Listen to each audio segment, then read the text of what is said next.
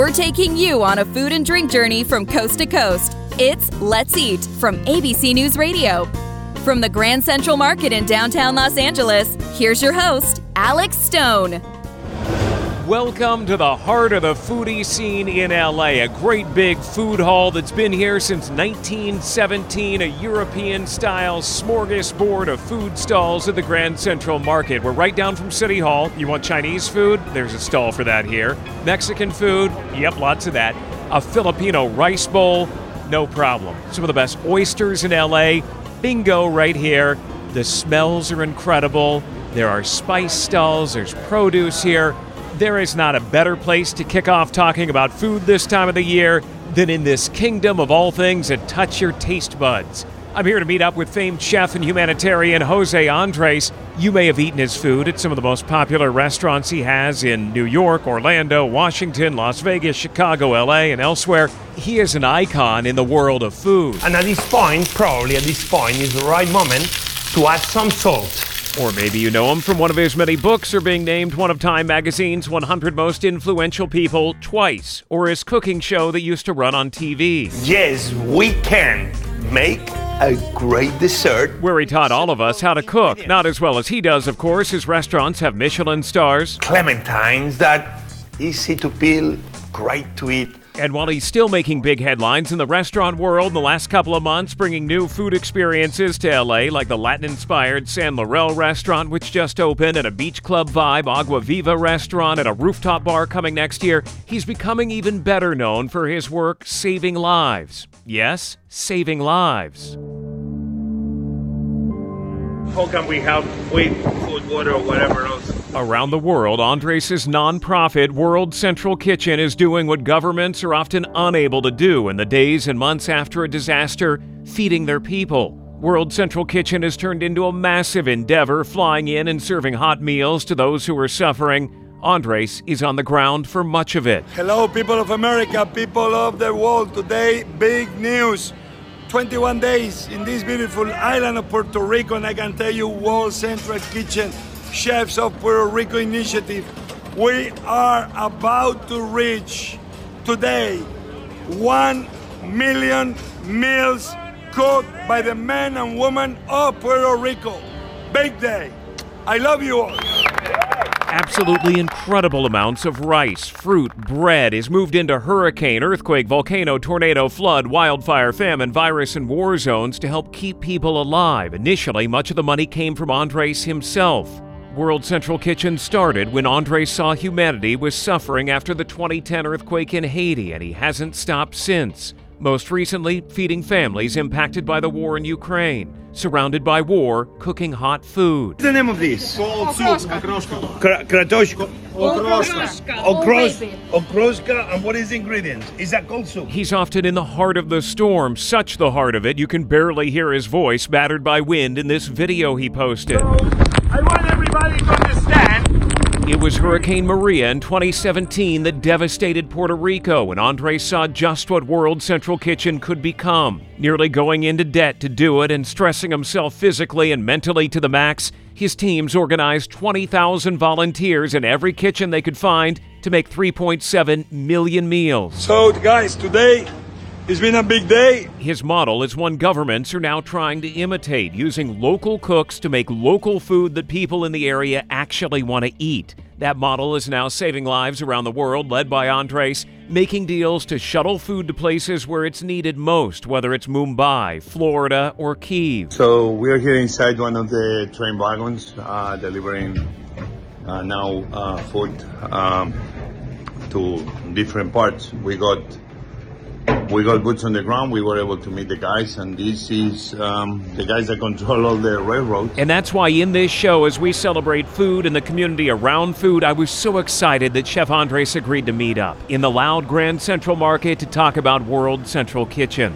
Thank you for having me. Andres was in LA to work on his new restaurants, only in town for a day before heading back to Washington, D.C. And my first question to Chef Andres, what is food? We all know on the surface what it is. We eat it every day. But for the work he is doing, what is food to him? I think we all forgot the big, powerful moment we all experience through food. in the first seconds, minutes after we born, that the first tangible that we receive that sends a message of love, of care, of you will never walk alone, is when we come to the wall and our mothers bring us close to their body and feed us. Or somebody feeds us. If that moment is not possible, more skin to skin. That mother's milk, that first moment of love through food is something that penetrates every cell of our bodies, gets in our DNA, and forever we are attached for food in ways we don't even imagine. That's why food is always the way we celebrate with the people we love, is the way we show respect to the people we don't know by inviting them to our universe, to our world, to our table. That's the moment that food forever becomes part of who we are. Do you think most people understand that? Or do they take food for granted? That it is on every street corner until you really need it, until there is a disaster or a famine or something like that? Do people understand that? We could argue in more ways than one that when we talk about the most important things that impact the world, seems defense is always on the table, energy is always off the table, and seems food is always like an afterthought. I will argue that we can put food in the middle of the table and start seeing how food is connected to everything. Food is immigration. Without, unfortunately, millions of undocumented immigrants we have in America, it's a lot of things wouldn't be in the supermarkets and in the tables of every American family. Food is health. Food is pop culture. Food is science. Food is energy. Right now, some prices are very high because some grains, they are fighting to be food for animals, food for people, or food for creating energy. Food is always an afterthought.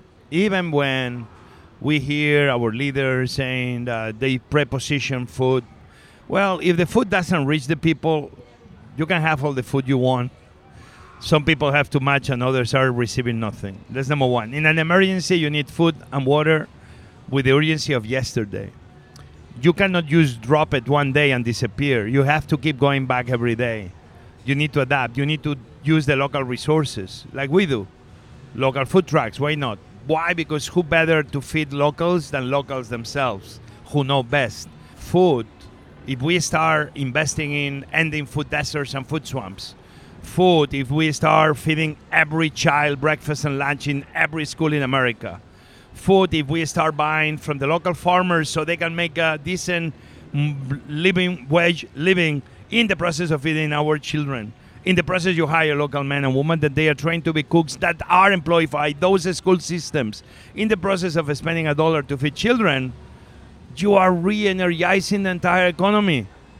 When you fight food swamps and food deserts, that working mother of three that unfortunately because doesn't make it at the end of the month because the cost of living is above even what she can make working 2 jobs, and she receives food stamps, she cannot even spend the money in her community because it's too poor, because her community doesn't even have a market or a diner, and she has to go far away from her community to buy food for their children. What if all of a sudden we help her putting a market in that community, that she can spend that money that the government is sending her way to help her until she moves into a better position?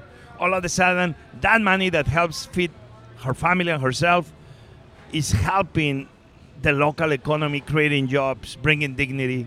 You see, food can be the solution in so many ways, but we need to start thinking bigger, believing in good policy, understanding that good policy is good politics, where 89% of Americans believe that no American should ever be hungry. Something is bringing Americans together. Again, tell me what you eat, I'll tell you who you are. More than ever has a deeper meaning. You can hear that absolute passion in his voice. And Chef, it's your food that's saving lives with World Central Kitchen. Around the world, there you are, you're cooking for victims of disaster. Back in 2010, you were a huge name in the restaurant industry, you were on TV, you had books. What was it in you that said, I need to go into the chaos, I need to be there, I need to feed people? Well, it's not like I created World Central Kitchen, it's like World Central Kitchen created itself. But I think arriving to DC and and going to a place called DC Central Kitchen, founded by a bartender called Robert Egger. On George Bush inauguration day, he went hotel to hotel picking up all the food that was untouched. Brought it to a central kitchen, but became DC Central Kitchen, and began redistributing that food between the homeless population of DC. What he began doing was great, was saying food waste is wrong, but everybody talks too much about food waste. What is wrong is wasting people's life. So he began giving hope to people, how bringing homeless out of the street, giving opportunity to ex-convicts that couldn't find jobs in any place. Those graduates of DC Central Kitchen in Washington who had gotten on their feet, Chef Andres would then hire them, and he would go to help out in DC Central Kitchen. And you were in DC at that time. And I was 24, 25. Were you looking at that and saying, wow, this works? One plate of food for hope, one plate of food for dignity, one plate of food to show that food is really at the heart. And 35 years later, I'm the chairman emeritus of that organization. I went there like one more volunteer, sharing what I knew with others, when at the same time I was learning so many things about life, of people that they had a lot to share, but the system was not giving them that opportunity to even have a voice in their own community. But he says early on, it was Hurricane Katrina hitting New Orleans that spurred him to act. And all of a sudden, I began seeing how in emergencies like Katrina, we got thousands of people of New Orleans from Low 9 with water everywhere in New Orleans trying to escape to safety. And where the Superdome became that place where during days we saw the images, men and women were left alone, without food, without water, in very, very bad conditions. Obviously, I saw that we don't have a good emergency plan for food. It's not, and when something goes very wrong, everybody freezes. It's when I said, man, I cannot be in the comfort of my sofa anymore. When Haiti happened, I was in Cayman Islands. Haiti 2010, the earthquake, hundreds of thousands of people died. Many lost their homes. I wanted to go because I wanted to learn how my profession, our profession, that feeds the few, could also be part of feeding the many. I was in New Orleans in the many weeks following Hurricane Katrina as we were covering that, and I remember when our teams finally got a little bit of food. It wasn't much. It was bread and peanut butter. The second I put peanut butter on that bread, little children coming up and saying, please, please. And what do? Well, out of your heart, you hand it to them. And then at the convention center, a little boy coming up and saying, when is the food coming? And I said, I don't know. The choppers were ahead. The military was there. Bodies were in the streets. But there was no food. That's the one thing they needed, and the one thing that still wasn't there. But we see it over and over again since 2005. Every time you're on the ground, you're seeing that. I want to believe we are all getting better. I think World Central Kitchen has helped a lot, pushing everybody else to do better. We are doing it better. It still is a lot to do better. It's not an integrated food response. But in many ways, aren't you showing the federal government how to do it? Because you're able to do it. You're able to make food that the people actually want to eat. Yeah. You're able to get to rally everybody. Well, obviously, we need to remember that politicians and federal employees, they are not chefs, they are not cooks. They are not in the business of feeding people. So I don't say that with criticism. It's only that they're not prepared for that. And in politics, not only in America, but around the world, food seems is always an afterthought. So this is not about finger pointing or blaming anybody. What I'm doing is bringing light to an issue that is real, and we are not only bringing light with the speeches, we are with boots on the ground showing the way. So my dream is that not only in America, but around the world, emergencies operations will be better. And I hope World Central Kitchen will be at the heart and center leading that, like we've been doing. Doing all of it takes an incredible amount of money that at times has been charged to Chef Andres' personal credit cards. Believing in the mission, he's kept going. Today, World Central Kitchen survives off donations and volunteers. And it's not only disaster areas. Much of the work that they've been doing to feed Americans was during the pandemic when so many were out of work. Andres posting this at the time. So this is Chef Jose Andres. Today's a bittersweet day. It's bitter because over 100,000 people has lost their lives as today in American soil in the last few weeks alone. Sweet because the men and women at World Central Kitchen, we arrive over 10 million meals. When you start seeing the numbers we did during COVID, the numbers in Ukraine, 3 million here, 2 million there, 1 million here, 4 million there. Before we know, we will be reaching huge numbers. It's not something I'm proud of. Obviously, I'm not fighting hunger with this. What World Central Kitchen does is bringing relief in the worst moment. The great news is that in the worst moments of humanity, the best of humanity shows up. When people ask me why you keep going back, because now I feel I'm one more volunteer. The teams are getting every day more experience, even still we are a young organization. Still we have young people that sometimes they've been only in 1 or 2 missions, but then we have others that they've been in multiple hurricanes. I got to say, you look really good. And after Puerto Rico, you were using your own money. You were there for a very long time. Have you found a way to kind of streamline everything? How do you do it physically, mentally? You look great. Well, I mean, now obviously this was never about I, the person, but with the people. But as I said, like every organization, I remember Clara Barton, the founder of the Missing Soldiers Office, the woman that was working on the flying hospitals during the Civil War, and the woman that created American Red Cross. At the beginning was her. At the beginning of World Central Kitchen, we were very few. Jose and friends, who shows up. But now it's beyond that. Now we have hundreds and hundreds, if not thousands. People that we don't even need to call sometimes. They show up on their own. And this gives me joy that World Central Kitchen is almost becoming like the Batman signal, like we need you. And there we are. And by taking care of our teams is when now the teams really can take care of the people. And for me, I guess it's exactly the same. Obviously, I have my wife, I have friends, I have team members that I love to be next to them, and I hope they love to be next to me, and maybe that's why you see me, more fitted. I feel healthier than ever. You look really good. I feel stronger than ever. I lost 70 pounds in this pandemic. Congratulations. I was at 290 something, and I went down to 220. I think I'm more in the 230 something now, so I need to bring it back down. But at the end, I do it because I realize that if I want to keep helping others, I also need to make sure I help myself. It was so much fun getting to spend time with Chef Andres, and we'll hear a bit more from him in just a little while. But first, we travel now to Texas. There's something pretty amazing about food trucks. I know when we hear that there's a food truck festival going on, you go down, you don't know what kind of food you're going to find. A lot of it pretty high-end now. The history of the Kitchen on Wheels goes back over a century as we hear from ABC's Jim Ryan in Dallas. You could argue that the very first food trucks were the covered chuck wagons that sold food and water to cowboys, trappers, and loggers out on the American frontier. It was a simple menu then, typically beans, cured meat, coffee, and biscuits.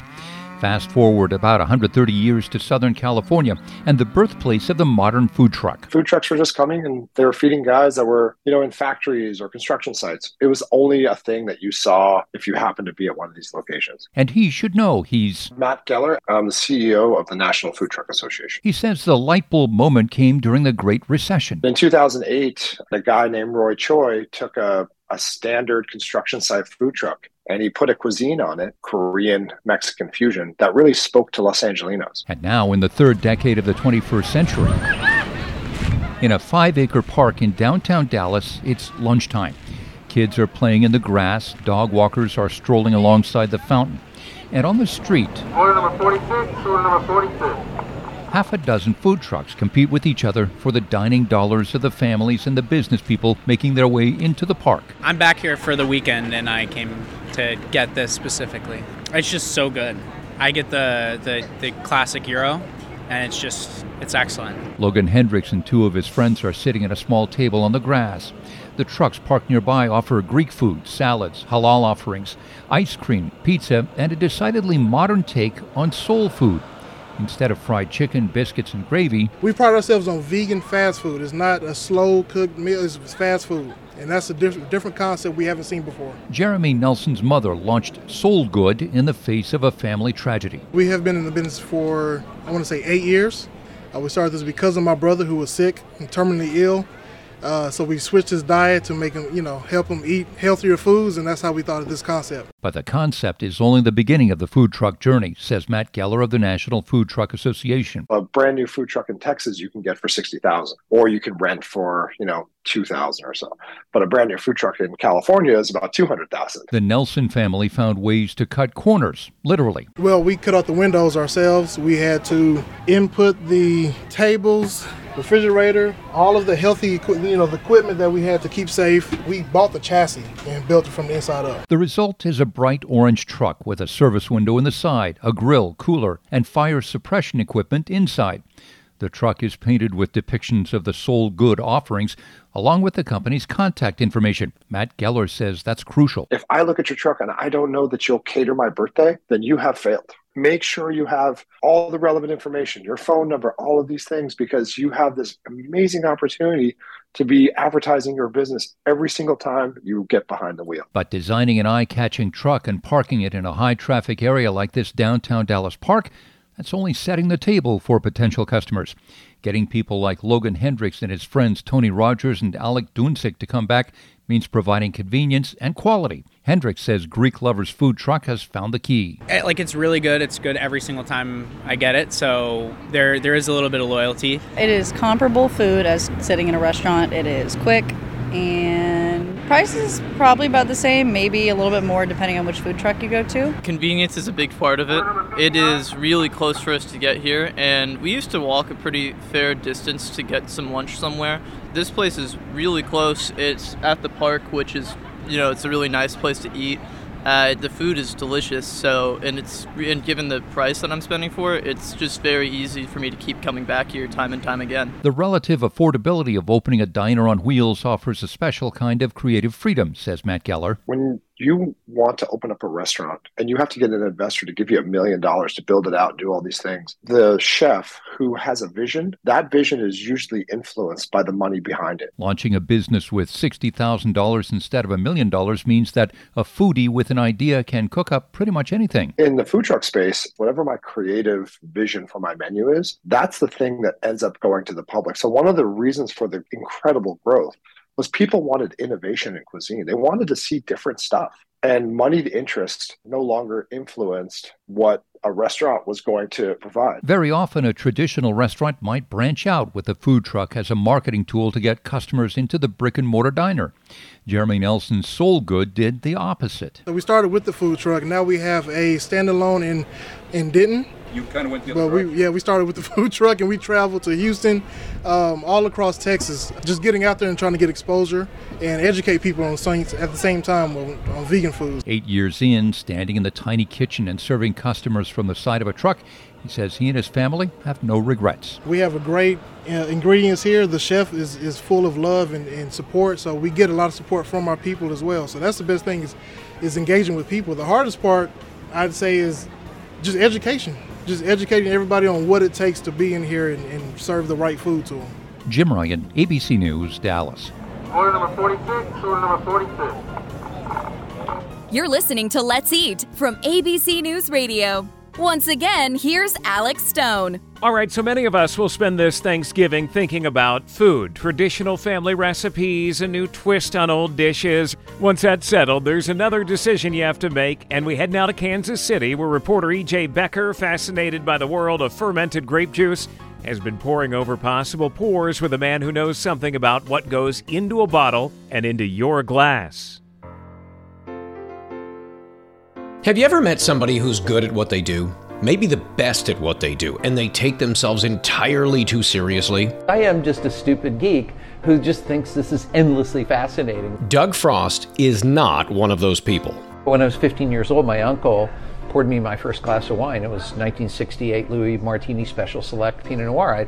I'd never had wine before, and I was like, wow, this is really good. It fascinated me. And then somebody offered me a job in the wine business, and I thought I'd gone to heaven. Tucked into a Kansas City area office building, in the restaurant at 1900, Doug Frost's name is on the menu next to the title Beverage Boss.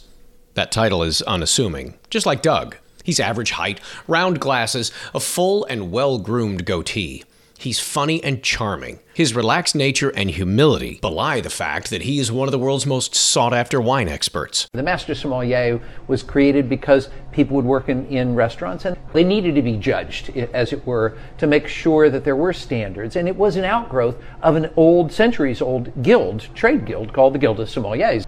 To become a Master Sommelier today, you need an insane amount of wine knowledge, great skills tableside, and elite tasting ability. It takes 5 to 7 years typically for somebody to get through, and it's a blind tasting and a theory exam and a service exam, where the way I describe it is just, how would your afternoon go if you spent a couple of hours serving some really surly Master Sommeliers lots of special wines. You would probably like your white wine or rosé wine to be at about 48 to 53 degrees. Oh, cold. That service exam made for one of the most memorable scenes from the documentary Somm. Gentlemen, I believe this may do it for you.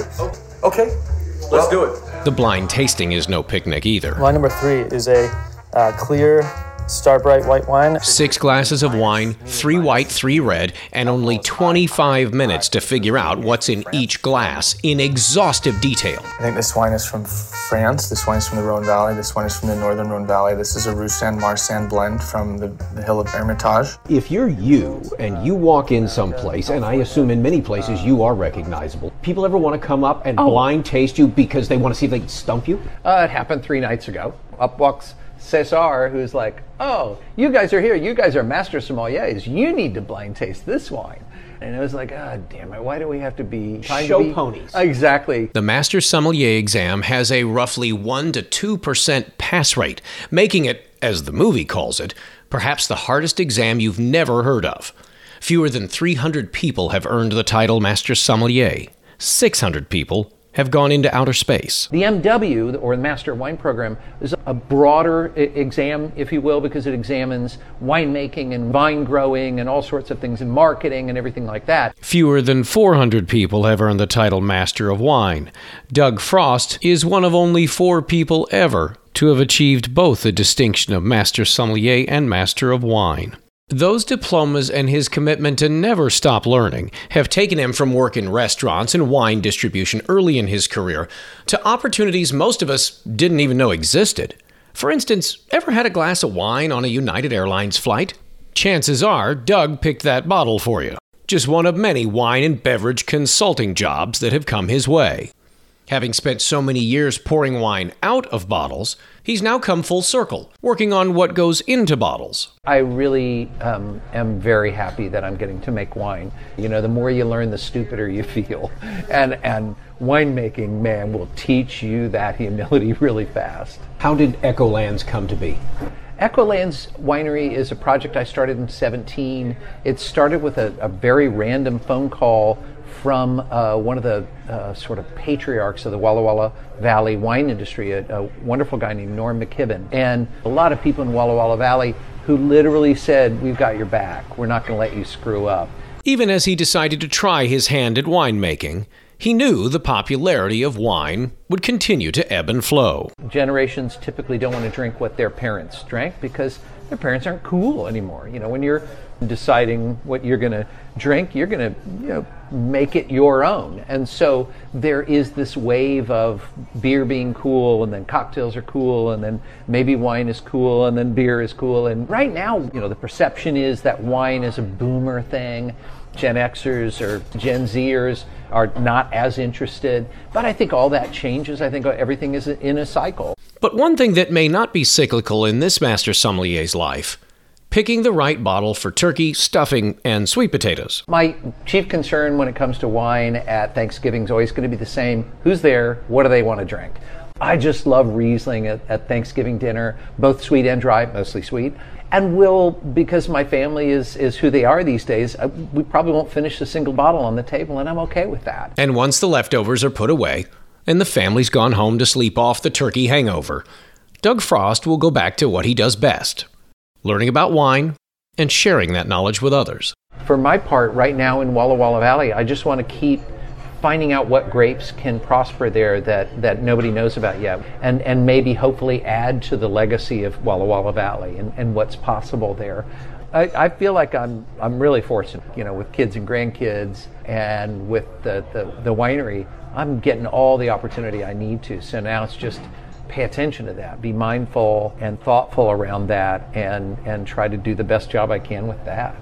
That's Master Sommelier Doug Frost with ABC's E.J. Becker in Kansas City. Thank you, E.J. So back here at the Grand Central Market in downtown L.A., I don't see a lot of wine, but the oysters are definitely flowing and people are really enjoying themselves. Quite a bit of beer here as well. Earlier, you heard from Chef Jose Andres talking about his incredible humanitarian work, going into disaster zones with his nonprofit World Central Kitchen, feeding those who have been impacted. Before I let the chef head back to Washington, I asked him how being a father of 3 daughters and a husband impacts the work he's doing feeding the world. Life never comes with instructions, and sometimes, obviously, you learn from friends and others and role models that we all have, people we know or people we see in the distance. And before you know, you become a husband, and doesn't come with instructions. Before you know, you become a father, and you look down and doesn't come with instructions. But my instructions, they've been always my wife. She's been my wisdom in that. She's been my voice. Before I let you go, Chef, I've got to ask, when you're not in a disaster zone, what do you like to eat? What is your favorite meal? Well, I like everything. Today we're talking here from the Grand Central in downtown LA, not too far away from I opened my last restaurants, and I've been enjoying here from Filipino food to great tacos to great egg sandwiches, oysters. I love Japan. I love Japanese food. I love sea urchin. Santa Barbara is one of my favorite places. But I love a lot of vegetables. That's why I love when I come to California, because that's a big bounty of them. So me, I would say I don't like to repeat. We only live once. Is hundreds of thousands of dishes, if not millions. Is more dishes than the stars you can count probably on planet Earth. So if you count how many days I have left in my life, that I hope I live until I'm 100 and more. So I'm making sure that I don't repeat myself, because then I can find more of this amazing diversity we have. Even in a market like here in downtown LA, the diversity is huge. But imagine when you bring the world, it's never ending. So I want to make sure I eat as many dishes, as many ingredients from the hand of very talented people as I can before I move to my next food life. Chef, thank you so much. Thank you for having me. Chef Jose Andres and his World Central Kitchen, a man with a passion for food and for life, his work keeping communities alive, including right here in the U.S. Hope you're still hungry. There's lots more after this.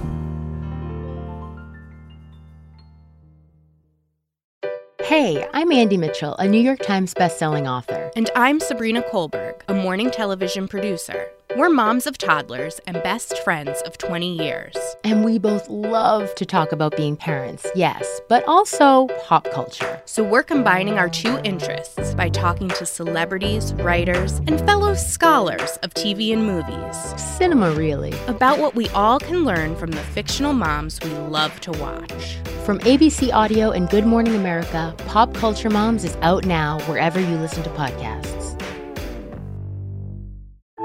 Married moms in the suburbs. They've been called soccer moms. They've been called security moms. Pamela Wilk is a so-called soccer mom. Those so-called Walmart moms. She calls herself a hockey mom. I love those hockey moms. The hockey mom trying to connect with the soccer moms. In the 1990s, the idea of soccer moms as the quintessential swing voter took hold. Elections could be won or lost based on a candidate's ability to appeal to them. But were quote-unquote soccer moms actually the deciding factor? In a new series on the 538 Politics podcast, we take a look back at conventional wisdom from past elections with a critical lens. Where did that wisdom come from, and does it hold up today? Find the Campaign Throwback series in the 538 Politics feed wherever you get your podcasts.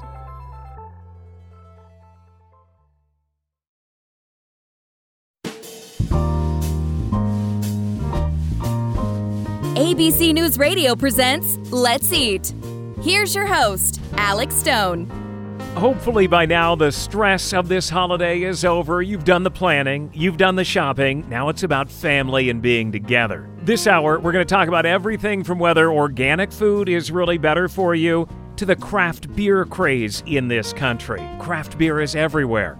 But first, we've been talking a lot about human food, but we also want to talk about pet food as well. If you have a dog, you know trying to figure out the best diet to feed your furry friend can be mind-boggling. There are grain-free foods, raw, freeze-dried. There's kibble. Can it really be a healthy part of your pup's life? Should you have custom food delivered for your dog or make it yourself? And do any of these rules apply on a holiday like Thanksgiving? ABC's Darielle Binger, a mom to 3 dogs, and boy, are they cute. She wanted to find out.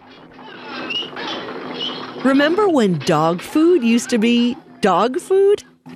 A dog can get mighty hungry when he doesn't get his chuck wagon, because dogs love the soft meat-like chunks. When I was growing up, my dog Gretchen ate a lot of chuck wagon over the course of her 16 years, sometimes with a little of these mixed in. Kennel Ration's the only burger for dogs, government inspected for wholesomeness, the only one. My dog's better than yours. And there was never a time that me or anyone in my family might be tempted to share Gretchen's meals with her. That was then. This is now. You are what you eat. Our whole concept here is if it's good enough for us, it's good enough for your dog. That's Joe Avaye, brand ambassador for Just Food for Dogs, one of the many growing companies that makes food they say you would be more than happy to share with your pet. We sell human-grade food that's formulated by veterinarians. Essentially, it's real food for dogs, but with all the vitamins that are required to make it a balanced diet and healthy for your dog. I visited their kitchen in New York City and I got to watch them make some of it. Why do I need food like this for my dog? There's so many byproducts and other things that are not good and actually harmful for your dog. So you want to make sure that you're feeding real food. So you actually have a kitchen back here where you make the food? Yes. So what are we making back here? Chicken. Chicken And white rice. The chicken liver and gizzards. We also have fresh raw carrots, spinach. And then later on, we're going to put in Granny Smith apples. Oh, wow. That sounds so good. I can tell you, it is good. I actually tasted it. Then again, I'm not exactly new to this game. You see, my husband's been making food for our 3 dogs for a few years now. In fact, the slow cooker is now exclusively theirs. And what my husband makes smells pretty darn good, too. He got into it after hearing a TED Talk by Rodney Habib. Dogs are awesome. Which drew some parallels between canine longevity and their diet. I think the thing that drove me hard into that TED Talk would have been the way that we perceive food today versus back then. And by back then, we could go back 50 years, 100 years. We can even go back 2,400 years ago, where Aristotle and Socrates documented, 2,400 years ago, breeds reached 14 to 15. And that was 2,400 years ago. Flash forward to today, where science will tell you and marketing will tell you animals are living longer and healthier than before. We know more about animal nutrition. We know more about food and diet nutrition today than we ever did. Today's average lifespan of a dog, Banfield themselves, the popular hospitals all over North America, when they posted their pet health survey that they post yearly, the average lifespan of a dog is anywhere debatable between 10 to maybe 12 years old, all across the board. Habib wrote the book, The Forever Dog, along with veterinarian Dr. Karen Shaw Becker. Dogs and cats, they don't choose the food. We choose the food for them. We choose everything for them. And marketers, of course, know it. So when you walk into those big aisles, wherever you buy your food, whether you support a local independent, which I recommend, or it doesn't matter. Wherever you go in to buy food, every single marketer that works for every single pet food manufacturer is going to show you why they, and show you and tell you with label claims and beautiful pictures why their food is the best. And one of the biggest challenges for pet parents is they have no idea what they're looking at when they look at a label. And he says this is a good example. If you look on the back of a label and you see the word salt, anything that comes after salt is not really in the bag. According to the American Association of Feed Control Officials, you're not allowed to have any more than 1% salt. So when you look at that label, it basically tells you anything after salt is less than 1 percentage point. And then Habib says there's kibble. Kibble falls into the ultra-processed food category. Why? Because it has to go through an extruder. And Harvard University will tell you themselves that once foods have to go through extrusion, meaning if I take corn and I turn corn into corn chips, it has to go through an extruder. I have to change the shape. It has to go through like multiple processes to turn into the shape of a corn chip. If you look on the back of a bag of kibble and you look at all of those ingredients, how on earth do they turn into a round brown ball? They have to go through an extruder. So they are labeled as ultra-processed foods. And with all the science today, everything is leaning towards feeding your pet as much minimally processed foods as possible. But what if your pet's healthcare provider says kibble is an important part of their diet? Things are completely out of control. One of the things I hear people talk about kibble is you've cooked all the nutrition out of it. We don't cook all the nutrition out of our food when we cook it. Dr. Andrew Flint is a veterinarian in Litchfield County, Connecticut, who actually still makes house calls. We talked about what he describes as the fresh pet food movement as I joined him on his rounds. A lot of the pet food stuff started back in 2005, 06, when there were some dogs that were going into kidney failure and they were unsure where it was coming from. And they did figure out finally it was something in the food. And that made us realize that the food chain, particularly for dogs, but even for us, a lot of these stuff wasn't coming from the United States. And that's when a lot of these pet food companies started coming up, like, Blue is one of the first ones, and, Taste of Wild, all these things. That's kind of what started this whole thing. He says this is the most important thing. You want a board-certified veterinary nutritionist on board, because otherwise anybody can come up with a diet, but is it properly balanced? We have all the proper nutrients. And as a lot of us can forget, it isn't just what you eat, it's how much. Habib says this is the worst thing you can do. Leaving food out. A lot of people today in North America free feed their pets, meaning I go out, I pour the food in the bowl, and the dog or cats eat when they want to eat. And it's the same thing that holds true for humans. We're always told eat breakfast, lunch, and dinner. But, I catch myself going to the refrigerator, grabbing whatever I'm pulling out of there. And the dog and cat follow the same suit. A recent study came out by the Dog Longevity Project on 24,000 dogs, the largest study of its kind on feeding frequencies of animals. And what those study found was that if you leave those foods out all day, pouring food constantly in the bowl, allowing your, especially your dog going back and forth to that bowl, you can increase 9 different types of diseases from developing, things like cancer, diabetes, liver disease, kidney issues. The risk ramps up 9 specific diseases by allowing your dog to go back and forth to the food bowl all day. So good food in moderate amounts. I think I've heard that somewhere before. And Alvaye reminds us your dog's age matters too. For puppies, we have the chicken and white rice, the fish and sweet potatoes, because there's a higher phosphorus, higher calcium. That's good for bone development, brain activity for puppies. Older dogs, we have like the lamb and brown rice, which is going to be good for aging kidneys and joints. Dr. Flint admits that's easier said than done for us and our pets. They don't need pumpkin pie and green bean casserole, which is my favorite. They don't need any of that kind of stuff. That's where you have to be very careful, because their pancreas is very sensitive to excess fat. So Alvaye says maybe try something like this. Venison, butternut squash, Brussels sprouts, cranberries. And it's a novel protein. It's really good for dogs who have severe allergies. We also have lamb and brown rice. Habib says you can also roast some white meat turkey without seasonings, make some plain sweet potatoes, and don't forget this seasonal side. Cranberries, according to scientists, improves brain function, and it can also ward off dementia. Now, we do know with dogs, the dog's risk of canine dementia, it rises by more than 50% each year, research finds.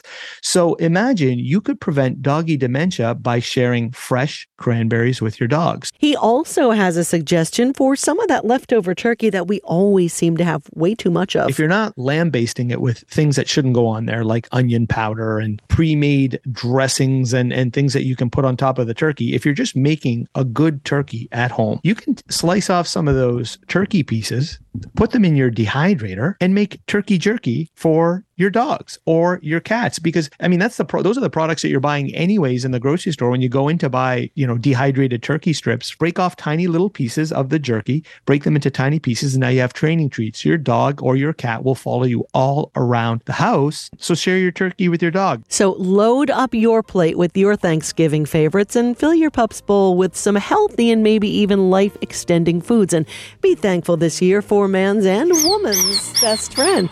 That's right, honey. It's your first Thanksgiving. Daria Albinger, ABC News. How many hours have you spent at the grocery store in the last couple of days? Many of us will spend hours scouring store shelves this holiday season for what is supposed to be the gold standard in terms of food, organic. We often spend more for that label than the processed food we're used to eating, but is it worth it? Is it really better for you? ABC's Andy Field traveled to upstate New York to check out some organic farms and markets and one 8-year-old's kitchen. Take a step inside Jacob's Kitchen. What do you got there? Coconut sugar. Do you think it's organic? Yes. It says it on the package. You're not lying. Jacob Allers may be one of the few 8-year-olds who's never chomped into a fast food burger or fries because his parents have told him it's junk. But is eating organic always better? Just blindly running down the grocery store aisle and picking out everything that says organic, that's a bad move. Gordon Sachs runs the 9 Miles East Organic Farm and Food Prep Company here in Saratoga Springs, New York, and admits there's plenty of organic junk. They're organic gummy bears. And you shouldn't kid yourself that organic gummy bears are healthy. They're not. Gordon grows and prepares organic meals for health-conscious eaters from upstate New York to Boston and says that eliminating pesticides and preservatives changed many clients' lives. We're seeing straight-up clinical reductions in A1C blood sugar among people with type 2 diabetes after they start eating our meals. So there's really something to this from a healthcare standpoint as well as from a flavor, taste, and convenience standpoint. Is this because in most of the processed stuff, you've got the high fructose corn syrup and you've got all those additives that are probably raising your blood sugar? You're absolutely right. It's a combination of what our meals are and what our meals aren't. That's really, we think, helping customers manage these critical healthcare issues. But it doesn't fix everything. There's no magic ingredient in 9 Miles East Farm meals that cures diabetes. That would be awesome, but it's not true. What there is exactly what everybody knows you're supposed to eat. Organic baby greens, whole grains, fresh vegetables, lean protein. Real food. They try not to have anything with preservatives. Richard Frank runs Saratoga Springs' busy Four Seasons natural food store, and he agrees with Gordon that a lot of what's marketed as healthy or organic food is just common sense. Look, you even have chips. Yeah, of course. Organic chips. Yeah. And big companies have noticed there's a lot of money to be made slapping on that organic label. Many of the natural food companies are owned by major brands. It's back to buyer beware. I'm putting the coconut sugar in the bowl. Okay. I'm taking a chunk in my mouth. Back at 8-year-old Jacob's Kitchen, his dad, Josh, admits he wasn't always the organic purist. Yeah, absolutely not. I used to drink as much Pepsi as somebody could put in front of me. I used to think that Wendy's and Carl's Jr. were the high mark of the fast food industry. So no, I definitely was not always of this mindset. Josh saw the light in a high school health class. Remember, I was challenged. Can you go a month without eating any of this food? And I failed. It took me until I was 19 or 20 years old, and I actually went a full month, and all of a sudden the food started to not smell as good to me. And I did feel different. I had more energy. I wanted to get back into more sports. I felt more physical. So for me, it wasn't the intellectual part of it or talking to people. It was actually feeling a difference. And the philosophy on Gordon Sachs Farm? There's a myth that you have to choose between healthy and delicious. And that is a straight up myth. That is not true. That was sold to us by a big food industry that makes a lot of money selling cheap junk. Josh Allers made sure his son Jacob never knew another way. They even grow their own organic food. Oh, you grow your own cucumbers? Yeah, we did. We got the seeds from the farm. Did you plant them in your backyard? Well, we have a little planter that, cucumbers were growing all over the place. Mm-hmm. They didn't quite take over. The mint did take over all the other stuff, but we still got the cucumbers. So how does a lifelong processed food eater make the switch? Health food store owner Richard Frank says slowly. Get into cooking a little bit. You don't have to go crazy, but probably assemble some of your food a little bit more than just all frozen, all packaged, all canned. Don't just throw everything out. It'll feel overwhelming and then you'll switch back. 9 Miles East farm owner Gordon Sachs says, everybody knows how they're supposed to eat. Of course they do. But do they do it? They don't do it because it's not easy. It's not convenient. It can be expensive. So we're at 9 Miles East, we're trying to address those issues. Making that organic switch can take some time, but the farmer, the grocer, and parents say it's worth it. Jacob Ahlers is off to a good start, but he's just 8 years old. And more often than not, he's just interested in the chocolate. What do you call your chocolate snack during the lunchtime? Chocolate experiment. Oh, experiment. Why is it experiment? Every time I try to have a new chocolate, so it's like a different chocolate. I like to try a different one. Just as long as it's organic. Andy Field, ABC News, Saratoga Springs, New York. You're listening to Let's Eat from ABC News Radio. Once again, here's Alex Stone. This Thanksgiving, as families across the country sit down to a home-cooked meal with all the fixings, getting everything on the table is a struggle for some more than others. Nearly 24 million Americans live in a food desert where access to an affordable grocery store or fresh ingredients is limited. ABC's Derek Dennis spent the last several months talking to people in food deserts about the problem and some solutions to bring down the financial stress of this time of the year. $331.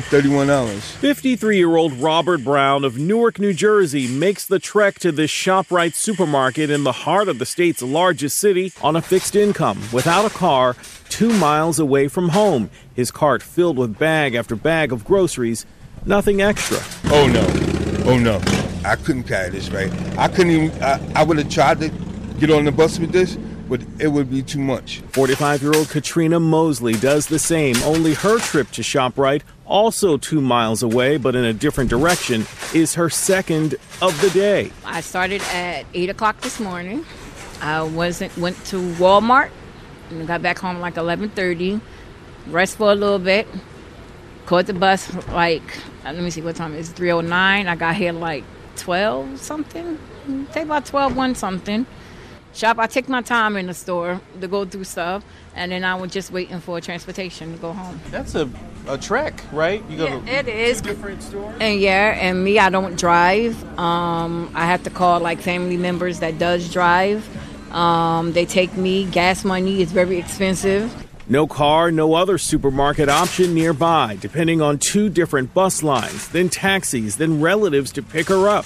The entire day, her day off from work, spent just trying to feed her family of 4, including a daughter with a baby on the way. So I go to Walmart to get the bulk of the meat because it allows you can make one of their packets of meat, you can make like 2 to 3 meals out of it. It all depends on how you do it. Las Vegas, Nevada, home of the gambling mecca known as the Strip, is the 25th most populated city in the U.S. It's in the desert and in more ways than one. It is very inconvenient if you have to go to 3 different stores just to get the prices that you wanted. Joy is a casino worker who lives just outside of Vegas in the greater Clark County area and says she not only commutes to work in one of the hotels on the Strip, she commutes just to get groceries. You have to take a taxi or a bus, or do you drive? I drive. You drive. Mm-hmm. I met her at a Vons supermarket on the outskirts of the city. She says it's about 5 miles from where she lives, one of a few stores she goes to just to get the most bang for her hard-earned buck.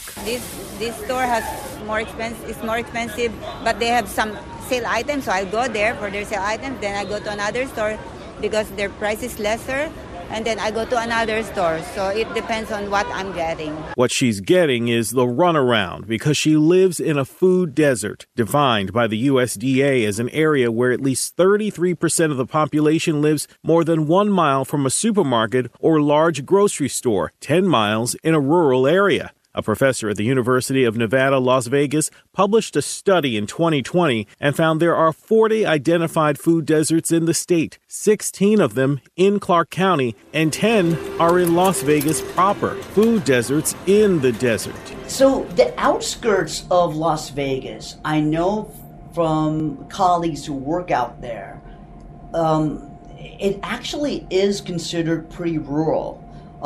If you're not like in Las Vegas proper, but like in the outskirts, in the suburbs, it can be considered very rural. Dr. Imran Ali is an internist who says he sees the effects of food deserts every day, calling it a public health issue. Hard to get fresh foods, creating a reliance on fast food for low-income people, the elderly, or the sedentary. We are actually now screening people when we admit them. We actually enter into our medical record, if they have these kind of risk factors that put them at a higher risk for obesity, malnutrition, frankly. And it's not their fault. I don't blame them. It's just because they live in a zip code that makes it difficult for them to access nutritional food. Dr. Ali says for patients he's seeing who are diabetic with high blood pressure, high cholesterol, and obesity, it's a matter of life and death. They're not getting enough blood flow to the vital organs, and their cholesterol levels are through the roof. They have neglected their diet completely when it comes to processed foods and not watching their diabetes. In New Jersey, state officials are coming to the rescue. A food desert is traditionally defined in a fairly rigid way, in that it means it's an area where there isn't access to fresh or healthy produce. Tara Colton is Executive Vice President for Economic Security for New Jersey's Economic Development Authority. She says addressing food deserts, a nationwide problem that studies show has been born out of structural racism, neighborhood redlining, and disinvestment, isn't as simple as you'd think. You can live next door to the most amazing farmer's market or supermarket, but if you can't afford to buy the food that's in there, or they don't accept federal nutrition programs like SNAP, then it's inaccessible to you. Add to that limited or unreliable transportation options. You're in New Jersey and you have to take a bus that never shows up, or you have to walk under 2 highway underpasses with kids in the rain. It may as well be 100 miles away. And then there's pricing, a definite factor for Robert Brown. I live like 20 blocks away, but we have a store downstairs where I live at. But they're so high, I come here, and it's no need of me spending my money there, and I'm getting a little bit of nothing when I could come here and get everything I need. So what's a smart but geographically challenged shopper to do?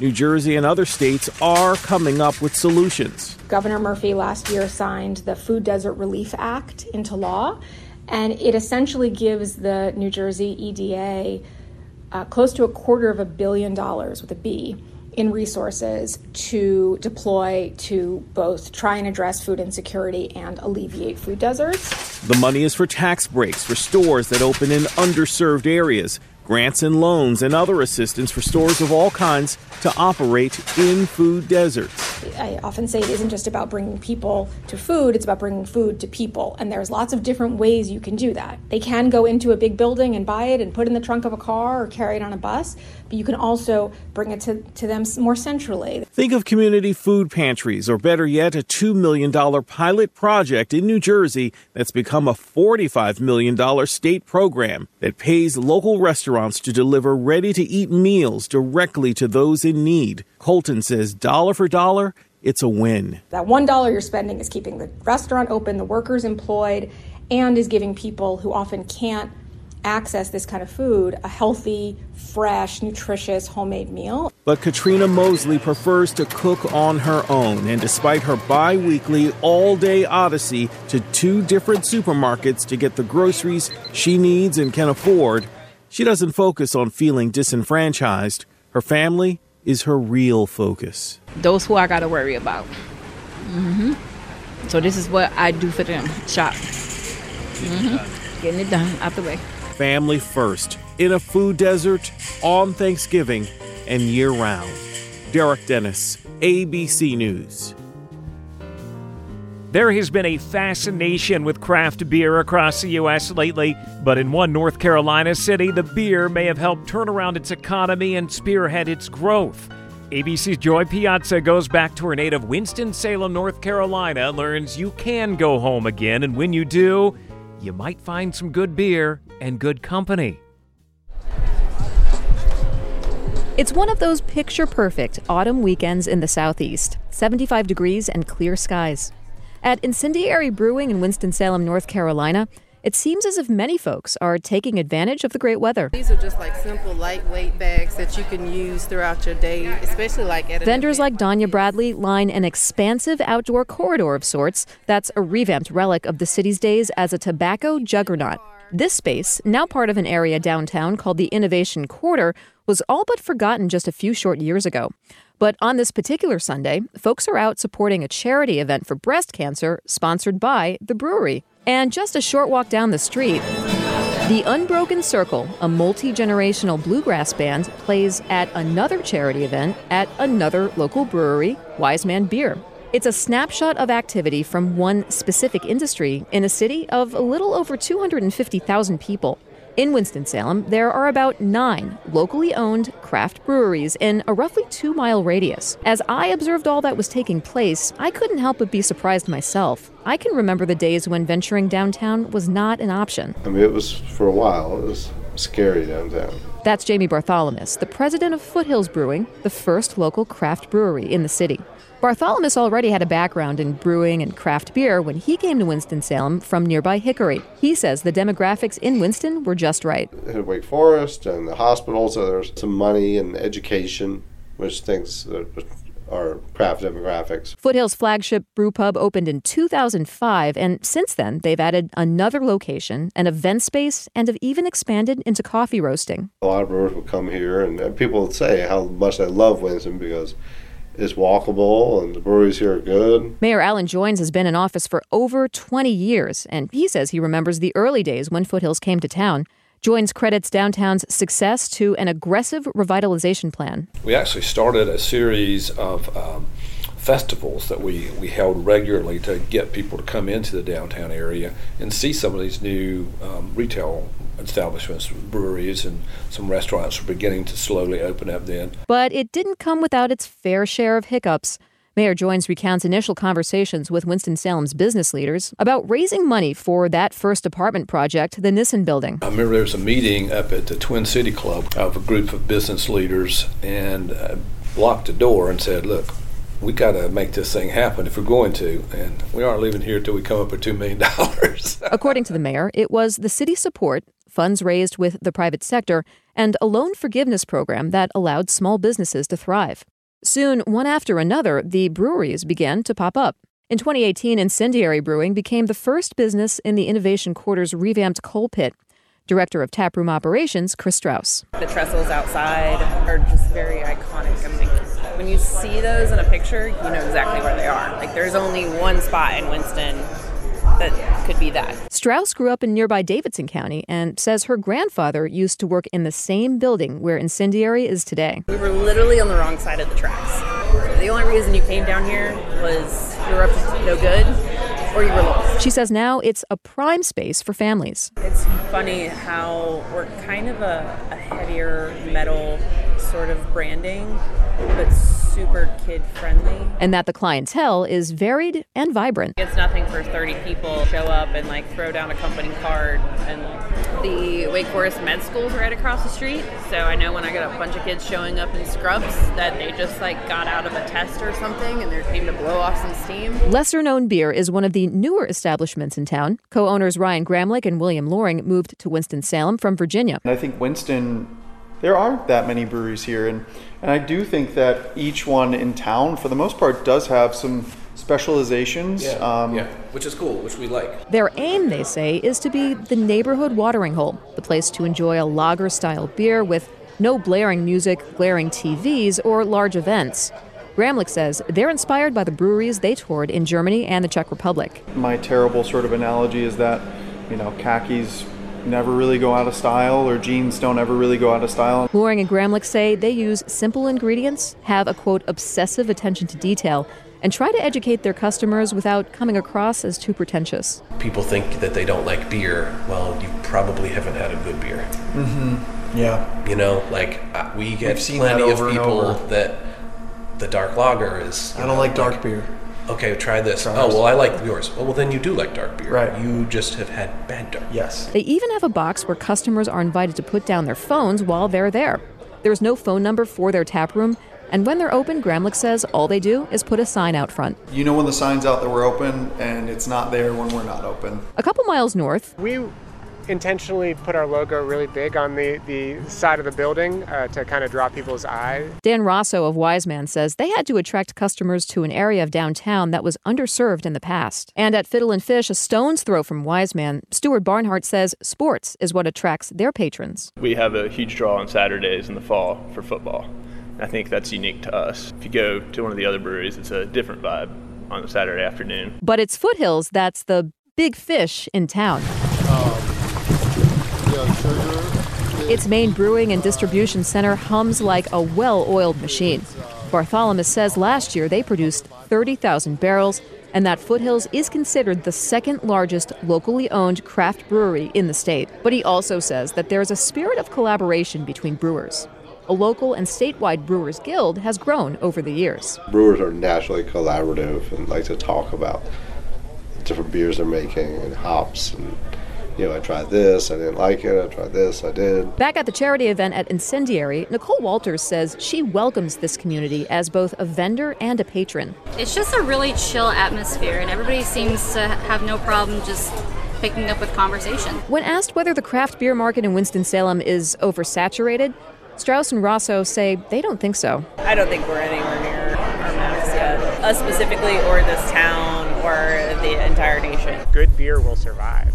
At Fiddle and Fish, Barnhart agrees and says if one business does well, they all do well. I think we kind of view it as a rising tide raises all ships. Bartholomew says he hopes that the beer scene in Winston-Salem continues to thrive. But everybody has their own way to do it. Yeah, I think most of the breweries here in Winston are doing a good job. According to Mayor Alan Joines, there'll be another $200 million of investment over the next few years for a second phase of development at the Innovation Quarter. So when I asked folks whether it was the beer that saved Winston-Salem's economy, the answers varied. Some said yes, others said they weren't entirely sure. Mayor Joines says it could have been a lucky series of events. It was kind of chicken and egg. We had a couple of craft breweries that opened up early, like Foothills, and were very successful. And then I think that was a little bit of a way that we got more residential to happen, and then as more residential happened, we had more craft breweries coming in. So it's just a continual feeding off of each other, in my opinion. Whatever the reason, many folks say they feel like they're getting the best of both worlds. You can be anywhere in town in 15 minutes, but there's the amenities of a large city, but it's still, we're in this cool little neighborhood. Yeah. And you go to places like this, you see live music. There's a lot of unique authenticity here that is tough to beat. And I'm a true North Carolinian, die hard, but Winston-Salem is something special within this state. One of the most charming things about it is you have these big city amenities. You're getting that relaxation, you're getting development, you're getting new cultures, you're getting all types of new experiences here at an affordable price. Joy Piazza, ABC News, Winston-Salem, North Carolina. Lots more when Let's Eat returns after this.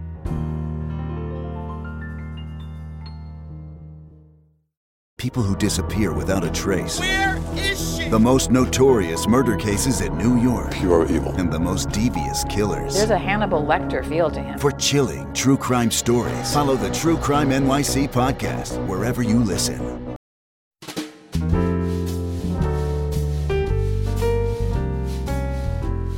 We're taking you on a food and drink journey from coast to coast. It's Let's Eat from ABC News Radio. Here's the man who always goes back for seconds, ABC's Alex Stone. There's nothing better than some turkey, maybe some ham, and those leftovers. So good the next day. Make a sandwich out of it. This time of the year, it's all about coming together. And this hour, we're going to talk about that experience at the dinner table. How do you avoid overindulging? Can you really diet at this time of the year? And we're going to join families who are welcoming in Ukrainian refugees this Thanksgiving. But first, let's go right to the table. So that turkey or ham on your Thanksgiving table probably came from a real turkey or pig, unless you're eating tofu turkey. But one day, maybe in the next couple of years, that real turkey meat might be grown in a lab. It's a next frontier in food science, meat that doesn't require the death of an animal. ABC's Jason Nathanson got a taste from some of the companies on the cutting edge. Yeah, that's right, Alex. Just for you. I ate chicken, pork, and salmon that was never alive. it was grown in a lab in the San Francisco Bay Area. Let's go for a walk. All right. Where are we going for a walk to?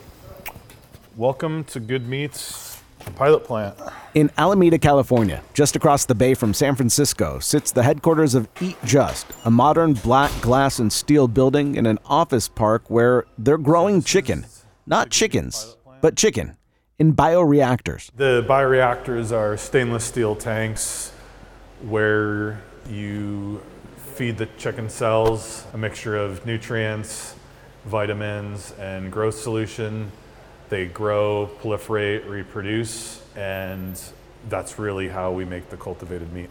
Pete Serpak is giving me a tour of this massive production facility that's still being built. We believe the bioreactors are the biggest of their kind in the country.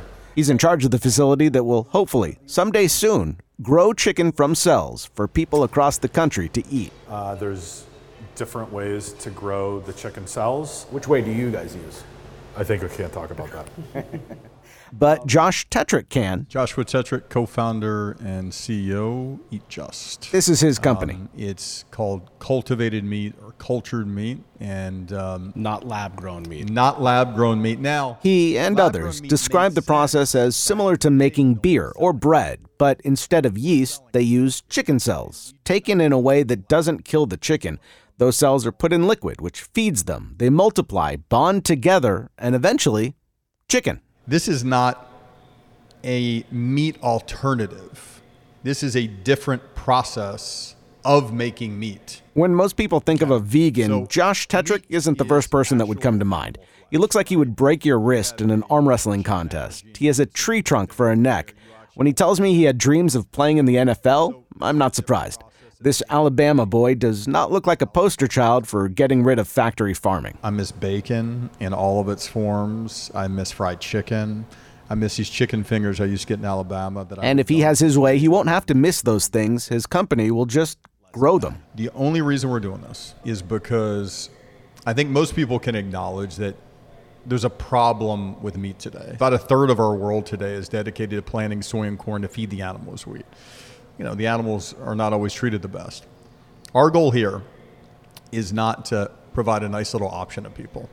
Our goal here is to replace the majority of meat production in the world, which is not coming from idyllic family farms with a red barn. Right. That's a fantasy that we have in our head, or it's a story that we tell ourselves. Our goal is to replace the conventional form of animal agriculture that dominates meat production today, a system that most people want to knowingly ignore, a system that just doesn't work for the world that I think we all want to live in. Josh Tetrick's goal rather ambitious. The guys behind Wild Type, a company focused on cultivated salmon, not so much. To be honest, I think it's a little naive to think that we can replace them just because of the volumes alone. Meat is something like 323 million tons per year, if you include beef, chicken, pork, lamb, and everything else. That is just a staggering amount of production capacity. Right? Justin Kolbeck is the co-founder of Wild Type, a seafood startup in an industrial building in San Francisco, not far from Oracle Park where the Giants play. Arya Elfenbein is his co-founder. I think this is a pressure valve. You know, this is something that provides another opportunity to just let the oceans recover a bit. They founded Wild Type after learning about all the problems that come with catching and farming fish. Let's create a third option that is sustainable, that's just as nutritious, that tastes just as good, but doesn't have mercury and microplastics and antibiotics, and makes this choice for parents like me really easy. And their salmon is made to be eaten in all the ways you would eat salmon, even raw, which is mostly how they serve it at their tasting parties. I have this indelible image burned into my memory now of this very visibly pregnant woman chowing down on our sushi, right? Because she can't have regular sushi. Yeah, exactly. That right there is the future, right? Where like we don't have to worry about the contamination anymore. It's gone. And like 20 years from now, we're going to look back and be like, oh my God, people got mercury poisoned? It's going to feel like asbestos or like lead paint, right? It's like, why the hell did we do that? Yeah.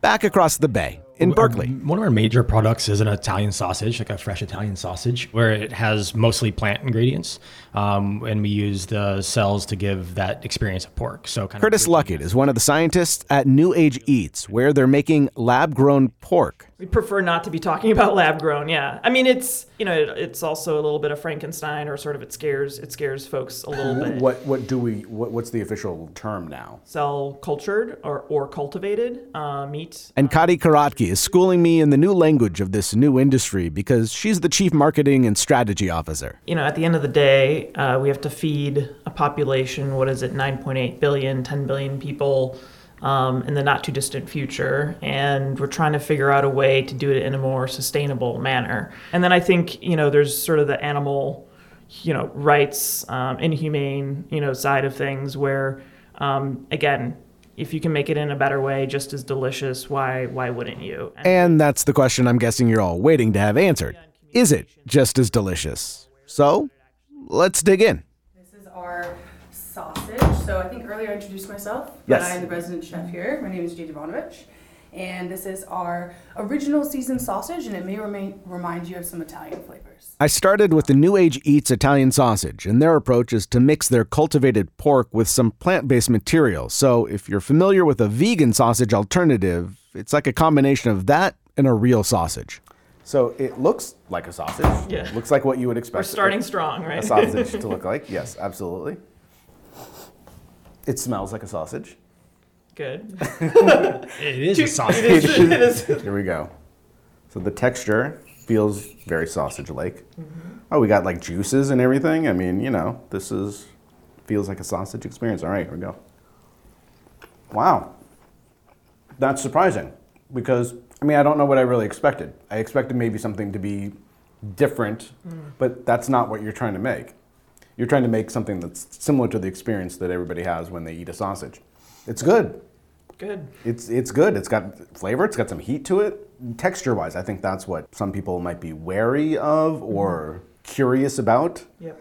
And the texture is just like, it's a little bit more plant sausage than maybe a regular sausage, but it's kind of a mix between both of them. It's good. I'm going to have a second bite, not because we're doing radio, because I like it. Awesome. If you were making a Sunday gravy with your Italian grandma, I don't know if the sausage would quite be a suitable substitute, but for a midweek meal, it would absolutely work. And I think most people feel that way when they consume meat. They want the experience, but they don't necessarily crave an animal being slaughtered to have that experience. In fact, if they think about it and ideate on that, it's a negative aspect. They enjoy their food less. And so the idea is we're just trying to do this in a better way. Yeah. Back over at Wild Type, the salmon, there's no room for error because I was eating it raw, sushi style. They couldn't hide behind cooking techniques or seasoning. It had to sink or swim on its own. Because they have it in a roll here that you would have in a restaurant with avocado, some crispy onions on there. And I have extracted the actual salmon itself, which looks, identical to salmon. It's a little, maybe a little more jiggly. All right, here we go. I'm gonna take a little bite. Wow, texture-wise, that's just like salmon. I'm very surprised. And taste-wise, very similar as well. You getting the right level of fattiness that you like in your fish? There is.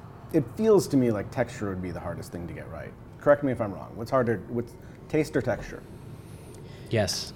Yeah, and then back to Alameda at Eat Just. Chris Jones, who is a trained chef and also VP of product development, made me a special Thanksgiving version of their chicken. Dish. We kept it super plain. All we did was grill the chicken. This is a fairly large portion size, mashed potatoes, some charred broccolini, some mushrooms, and then of course, okay, I'll pour some gravy on here for you. Please. I'm cutting into the chicken piece, right? That's what we're calling this. It has grill marks on it. It looks like a piece of chicken. Tastes like chicken. It's a high compliment. I'll take it. It has a very similar consistency to chicken, much more so than anything that you would have had previously in terms of a vegetarian or a vegan option. It's denser, right? It gets closer to chicken in its denseness and fibrousness? Yeah. Is that right? Yep. And you can actually see, if you look at it, kind of like thigh meat, especially on the other side, you can see it here, you can see how it breaks apart. Oh, right. Like you would actually see. Like shreds and strands. Exactly. I wish I could share it with you, but none of the stuff I tried has been approved by regulators, though just days ago, another U.S. company was cleared for the first time by the FDA. It's not selling yet, though Josh Tetrick's Eat Just Chicken is for sale in Singapore, the first approved market in the world to sell cultivated meat. They started in 2020. And it's been going really well. Very small volumes. Okay. But when we say small volumes, like what are we talking about? In the less than 5,000 pounds in a single year. Okay. So very small volumes. But it's selling. And people like it. The most common reaction we get is, this tastes like chicken. And it'll be years before any of these companies are profitable. Eat Just has raised $250 million, $120 million for Wild Type, and over $30 million for pork producers New Age. But these founders, like Wild Type's Justin Kolbeck, will tell you it's not about the money. It's about saving the world and saving the animals. I am so motivated that by the time my kids are graduating high school, they don't have to think about this anymore. We've got stuff on track and they can fix other problems. I think we can do that in our professional lifetimes here if we hustle and we hurry. Jason Nathanson, ABC News, San Francisco. Now, we can't talk about all this food and delicious treats, extra pumpkin pie, whipped cream on top, filling our tables, and let's be honest, filling our bellies this holiday season without at least considering what it means for our overall health, right? So to break down some diet myths and hear about the do's and don'ts, ABC Sherry Preston sits down with our chief health and medical editor, Dr. Jennifer Ashton, who in addition to being an OBGYN, also happens to be a certified nutritionist. Is there any single one thing that if you were to say to people about food, what they eat, what they put in their bodies, what's most important? I'm going to tie two things for the single two most important things, which is there is no one perfect diet for everyone, despite the marketing and fads that we see all the time. The latest, greatest, this is the diet. I don't believe that, and I don't think the data supports that, and my personal and professional experience doesn't support that. The other thing that I think would be tied for importance is ideally we need to eat less, and we all need to eat better. I have heard from a lot of people that the more colorful your diet is, the better it can be when it comes to natural foods. Explain a little bit more about that. Well, you hit the nail right on the head when you said natural foods are naturally colorful. So when nutritionists and people like myself say you want to put a lot of color on your plate, you want to eat a colorful array of foods, we are again referring to natural colors and colors that you naturally find in nature, not psychedelic colors that are just, they look like they have a filter on them because they're so vibrant or, so unique or distinctive. Listen, it's a kind of easy, mindless way to eat well, right? But I do think it's important to understand that what comes with those colors usually means more micronutrients, more vitamins, more fiber, less chemical processing.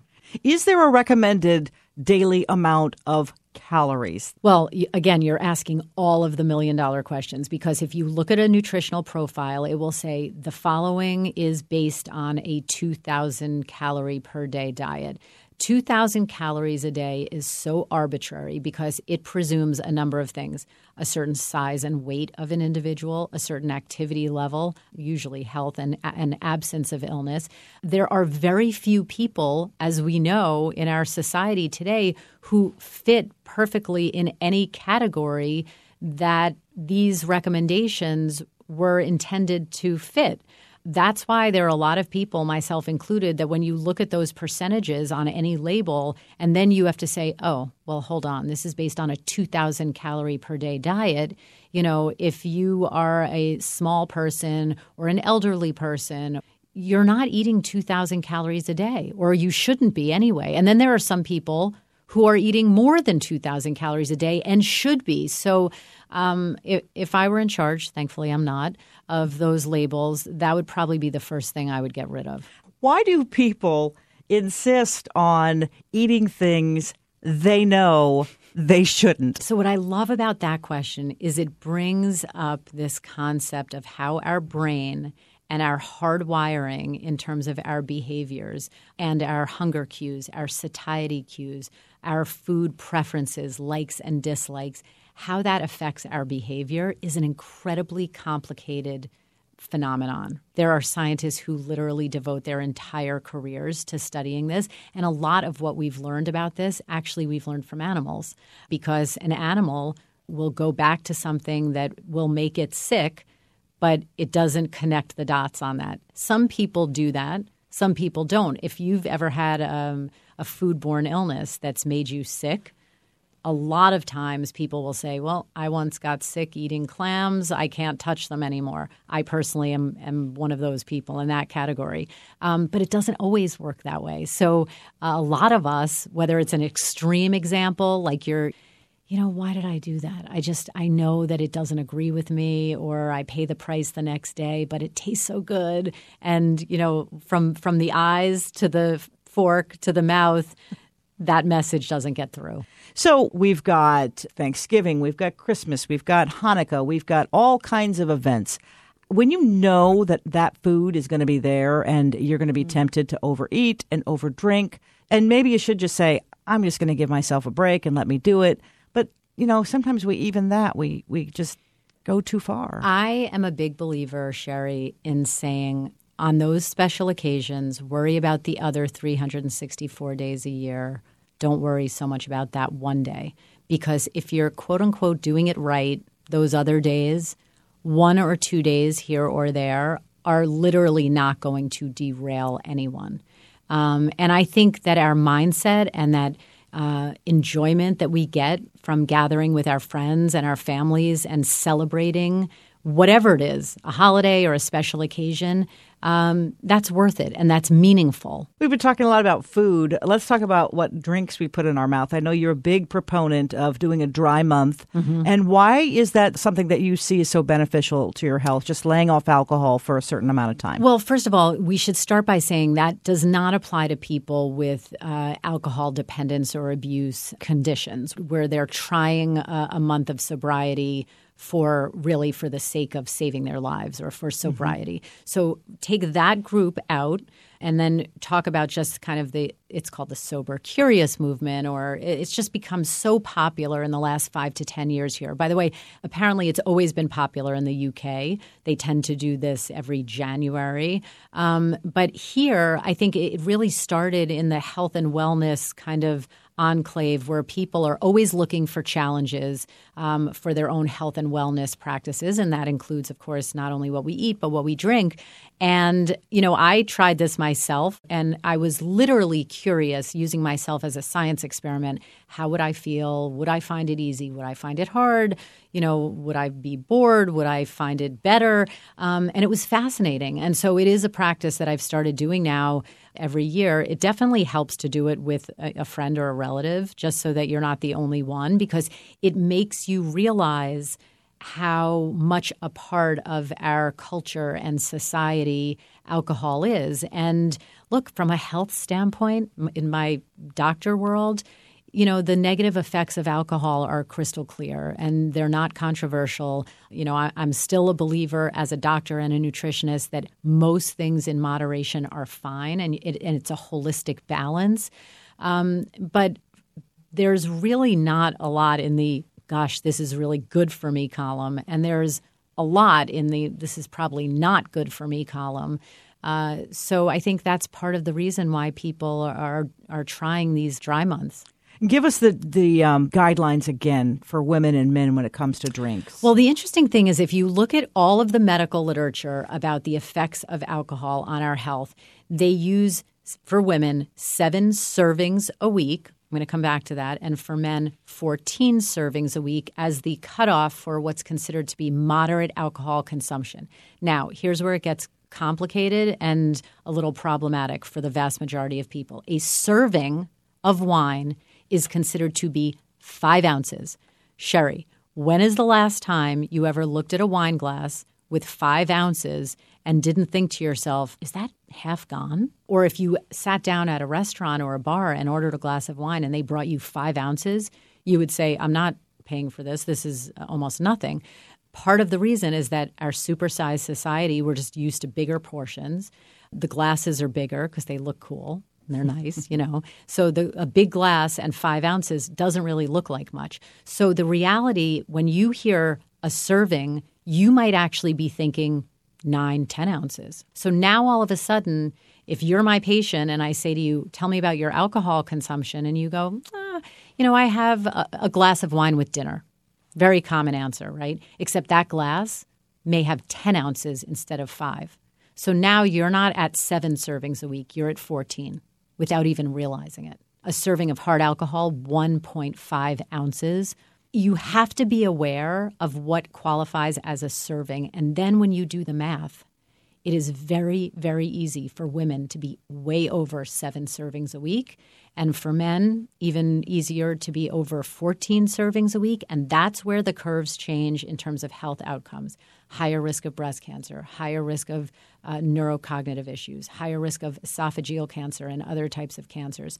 And we're not even talking about the empty calories and weight gain there. So I think it's really, really important. Do this experiment in your kitchen like a science experiment.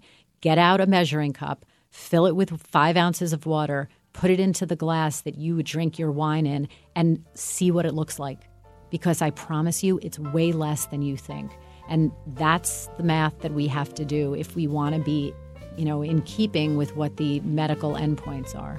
Dr. Jen Ashton, our chief medical correspondent here at ABC News. Thank you. Thanks, Sherry. As we gather around with friends and family this Thanksgiving, many immigrants here in the U.S. will be experiencing this very American holiday for the first time, including Ukrainians who had to flee their homes due to Russian aggression. Some are being hosted by American families. ABC's Michelle Franzen introduces us to a family adjusting to a life of new traditions. On a fall night in Darien, Connecticut, Susan Helms is serving up dinner at her home, pulling pockets of steamed stuffed cabbage out of a pot. Shall we go get our plates and get our halupki? Yeah. Okay. So Ludmila was working late last night. These halupki, a Ukrainian dish and one of the traditions Ludmila and her family find comfort in after being forced to flee their home in western Ukraine when Russian attacks began. Am I saying halupki?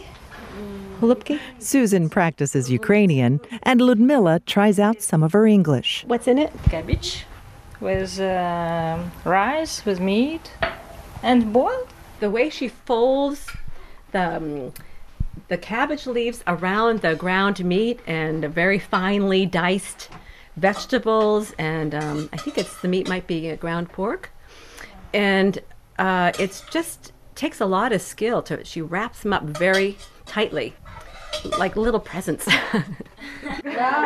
Susan and her husband Ted opened up their home to Ludmila, her husband Volodya, and their 3 children, Yulia, Dimitro, and Veronica. So since the family's been here, we all share responsibilities in terms of cooking. Sometimes Susan, Ludmila, we have Ukrainian food, American food.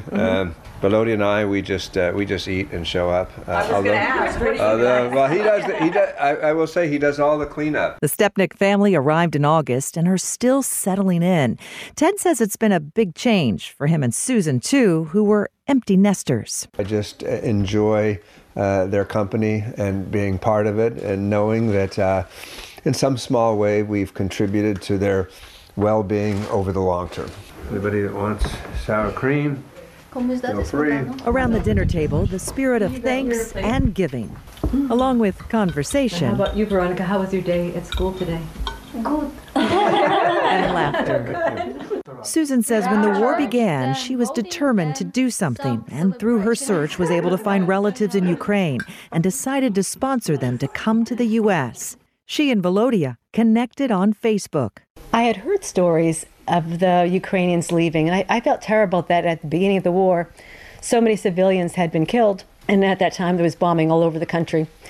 And I heard that in Poland, every Pole that had an extra room took a Ukrainian in. And I thought, what a wonderful thing. And I have 3 bedrooms that were empty. And I started looking on Facebook Under Ukraine's martial law exemption, men who are raising 3 children or more can receive a deferment and leave the country. Volodya says he made the decision to go. Yulia translates for him, saying the family first fled to Poland before connecting with Susan. Okay, welcome. And getting the green light to come to the U.S. He said that, of course, he is missing his family in Ukraine and he is worried about everything, but the safety of his children is the main thing now. Susan sponsored the Stepniks through the Biden administration's initiative, Uniting for Ukraine. American-based citizens can financially sponsor displaced Ukrainians who are still outside the U.S. They apply to receive a temporary 2-year humanitarian live and work visa and go through a vetting process. The government says the U.S. has received more than 100,000 Ukrainians in a matter of months. Roughly half have arrived through sponsorships. Kathy Shepard is the Ukrainian program manager with IRIS, the Integrated Refugee and Immigrant Services nonprofit agency in Connecticut that helps to resettle immigrants. Because they're coming from some pretty horrific stories. It's pretty tragic, and they're leaving everything they know to come to a country where many of them don't even know the language. The go-between for sponsors like Susan navigating the government and benefits paperwork process. Susan's honestly amazing that she has done all of this on her own, but we strongly encourage people to consider doing sponsor circles and learning more about that if they want to sponsor. Shepard says Americans have opened their homes and hearts to Ukrainians, and it takes on even more meaning around the holidays. Thanksgiving obviously is a time for us all to be thankful for what we have, and it's not a tradition that's Ukrainian, obviously, so they get to experience another part of our culture, but I think it's part of our culture where we are at our best. The culture shock is real. Susan says once the family arrived in August, the kids were enrolled in school right away. Just say, I don't know if I need. Yulia, she had good English skills when she came, and they've gotten even much better. And they've all learned very quickly. Julia is 17 and in her last year of high school. Everyone wants to go to America. Everyone wants to live in America, and it calls American dream. I didn't have this dream, and I didn't move there because I wanted. So, yeah, that was difficult, but then you get used to it and everything is okay. So before moving to the USA, I was so scared. I didn't want to move. But I just knew that it will not be so bad because I had this experience in Poland. Her brother Dimitro, or Dimo, and younger sister Veronica are in middle school and have already celebrated their birthdays here in the U.S. All say they are finding peace, something they haven't felt since leaving their home. But they still miss everything and everyone they left behind.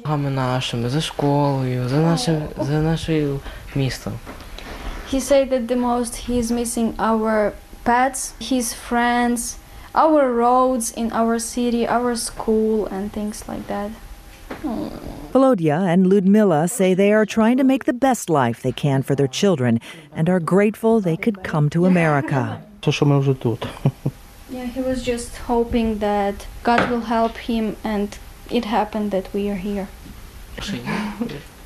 So she said that she felt this peace from the first day being here, especially in this town, because this town is so quiet, peaceful, and everyone is so nice. Yeah. They're gathering around the table for their first Thanksgiving holiday. Susan says she's explained the American tradition. Just a show of gratitude and a moment to stop and just to remember how really lucky and blessed we are.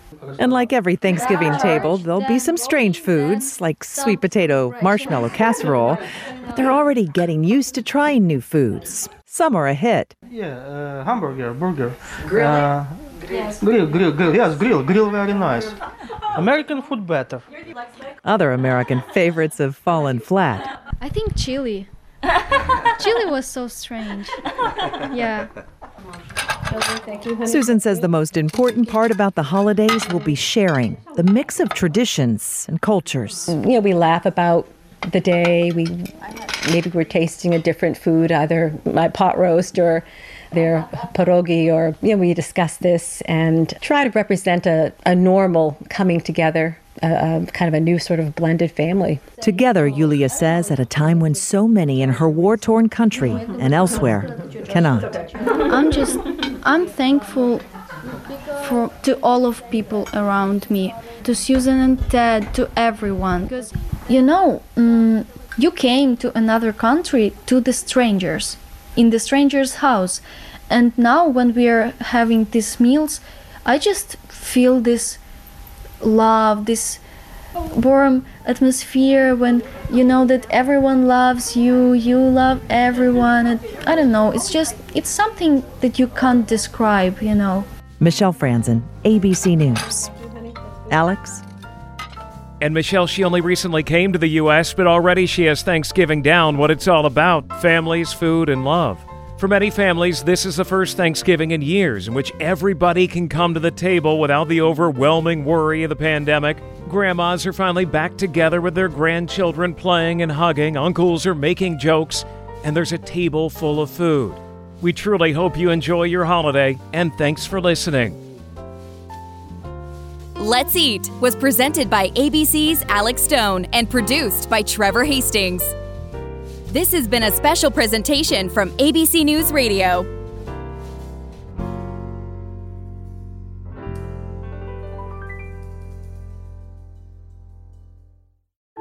Married moms in the suburbs. They've been called soccer moms. They've been called security moms. Pamela Wilk is a so-called soccer mom. Those so-called Walmart moms. She calls herself a hockey mom. I love those hockey moms. The hockey mom trying to connect with the soccer moms.